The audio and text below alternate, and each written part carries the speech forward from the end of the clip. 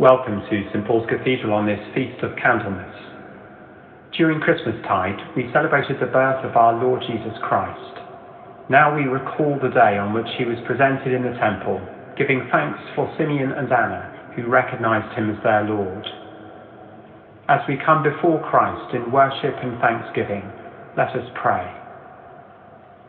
Almighty and ever-living God, clothed in majesty, whose beloved Son was this day presented in the temple in substance of our flesh, grant that we may be presented to you with pure and clean hearts, by your Son Jesus Christ our Lord, who is alive and reigns with you in the unity of the Holy Spirit, one God, now and forever.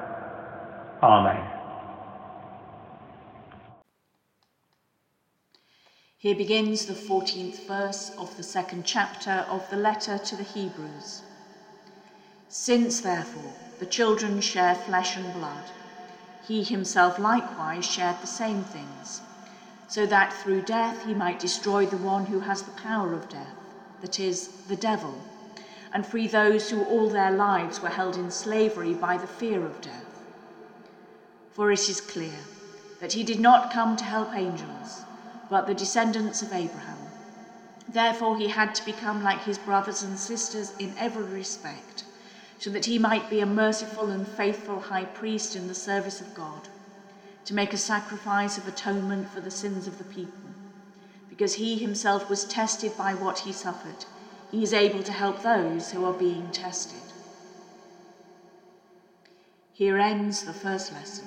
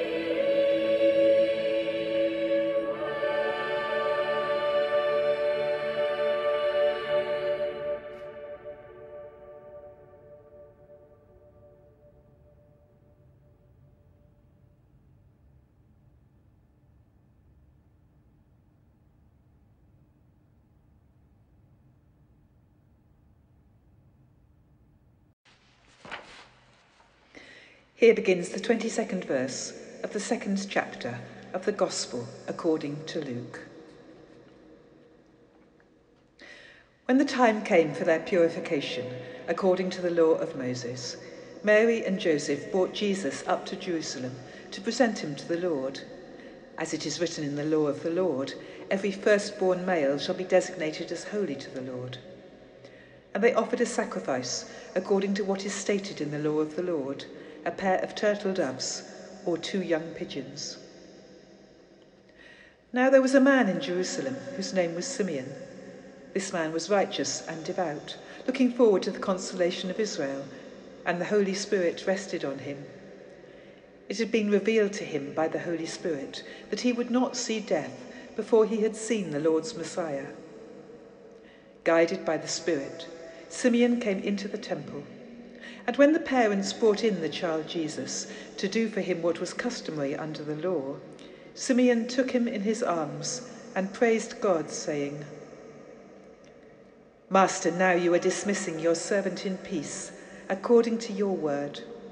For my eyes have seen your salvation, which you have prepared in the presence of all peoples, a light for revelation to the Gentiles, and for the glory of your people Israel." And the child's father and mother were amazed at what was being said about him. Then Simeon blessed them and said to his mother Mary, "This child is destined for the falling and the rising of many in Israel, and to be a sign that will be opposed, so that the inner thoughts of many will be revealed, and a sword will pierce your own soul too." There was also a prophet, Anna, the daughter of Phanuel of the tribe of Asher. She was of a great age, having lived with her husband for 7 years after her marriage, then as a widow to the age of 84. She never left the temple, but worshipped there with fasting and prayer night and day. At that moment she came and began to praise God and to speak about the child to all who were looking for the redemption of Jerusalem. When they had finished everything required by the law of the Lord, they returned to Galilee, to their own town of Nazareth. The child grew and became strong, filled with wisdom, and the favour of God was upon him.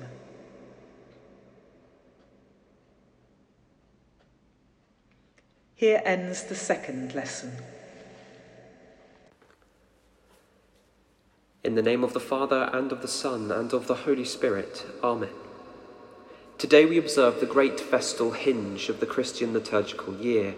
The Church hails one last time the wondrous birth of the Christ child, the babe of Bethlehem.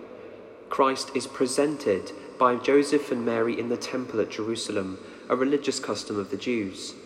Parents made the trip up to the temple on the 40th day after childbirth, in order that sacrifices might be made for the new arrival and for the life and good estate of the family. But of course, this is no ordinary presentation. This is the presentation of the Son of God, and at a time when the Lord chooses to make something known about Christ's future. The Spirit prompts the righteous man Simeon to happen upon the Holy Family. Simeon, whose name means "he has heard," was a pious elder whom the Lord had promised revelation. Simeon, upon seeing the Christ child in Mary's arms, knew immediately that Jesus was the one who was called Messiah. The Spirit prompted this in him. He took Jesus in his arms and blessed God. Seeing Jesus for Simeon was the fulfillment of his devotion. The child was whom he had waited for. He could not help but utter words of blessing, thankfulness, and praise. This is an encounter erupting with joy and fulfillment. Finally, the long-awaited Saviour is here.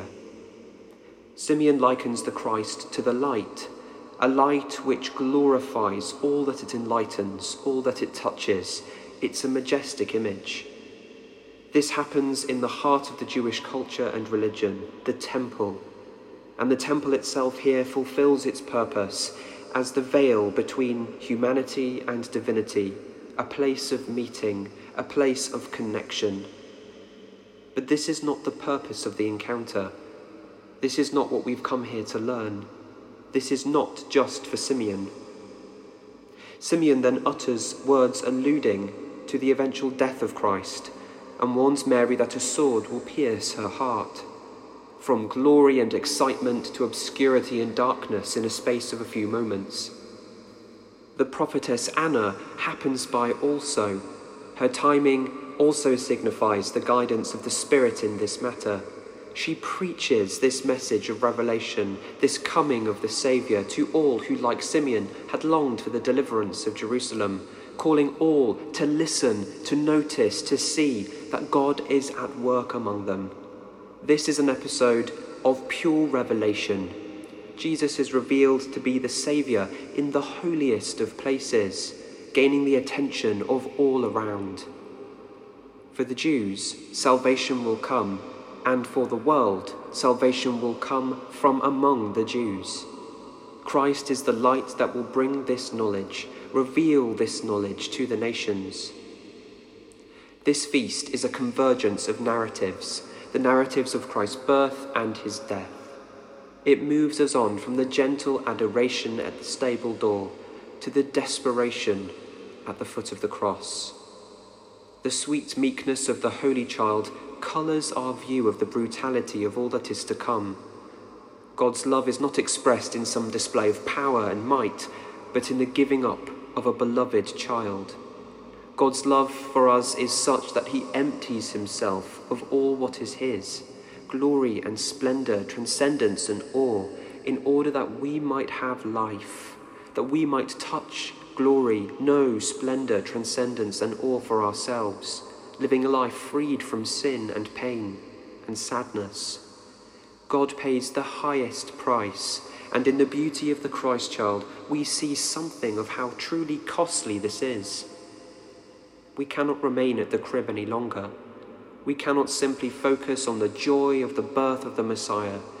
We cannot mock God's love by ignoring the very reason he came, and the work that he did, and the death that he died. The gospel does not simply end with the incarnation. The death and resurrection of Christ are still to come. We must walk this journey with Christ. And so this pierces something of the joy of our Christmas celebration, just as this year our Christmas celebrations were hindered and halted and changed, creating all sorts of anxieties and pains and sadnesses in us. This pierces the soul of our joyful worship. But like Simeon, we continue to have hope. For we are a people of the resurrection, and here today we celebrate that newness and glory and light are still to come, even though now we must walk a darker path, a path of confusion and fear, a path of being separated and isolated from those whom we love. And now we must even let go of this Christ child, the one whose light and hope and love has inspired us, and we must let him bear the weight of our nature, bear the weight of our burdens, bear the weight of our human condition. Today we turn with Christ to Jerusalem again, but this time for the Passion. But we begin this journey towards the cross in this festival of light, Candlemas, trusting that no matter how dark or heavy the cross might seem, the light and joy of the stable inspires us, and even so, that joy will be exceeded by the emptiness of the tomb. In the name of the Father, and of the Son, and of the Holy Spirit. Amen. Let us pray. Father, your Christ is acclaimed as the glory of Israel. Look in mercy on your church, sharing his light. Lord, in your mercy, hear our prayer. Father, your Christ in his temple brings judgment on the world. Look in mercy on the nations who long for his justice. Lord, in your mercy, hear our prayer. Father, your Christ who was rich, for our sakes became poor. Look in mercy on the needy suffering with him. Lord, in your mercy, hear our prayer. Father, your Christ is the one in whom faithful servants find their peace. Look in mercy on the departed, that they may see your salvation. Lord, in your mercy, hear our prayer. Father, your Christ is revealed as the one destined to be rejected. Look in mercy on us who now turn towards his passion. Lord, in your mercy, hear our prayer. Lord God, you kept faith with Simeon and Anna and showed them the infant King. Give us grace to put all our trust in your promises and the patience to wait for their fulfillment. Through Jesus Christ our Lord.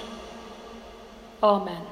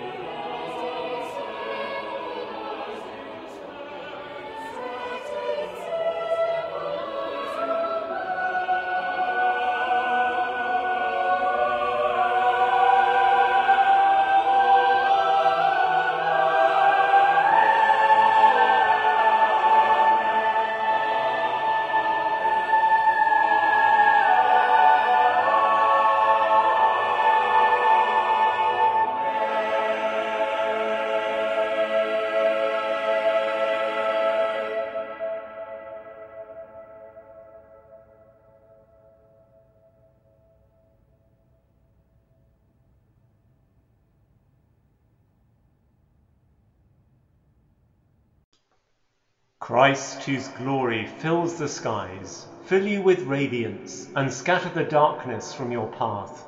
Amen. Christ, the Son of Righteousness, gladden your eyes and warm your heart. Amen. Christ, the dayspring from on high, draw near to guide your feet into the way of peace. Amen. And the blessing of God Almighty, the Father, the Son, and the Holy Spirit be among you and remain with you always. Amen.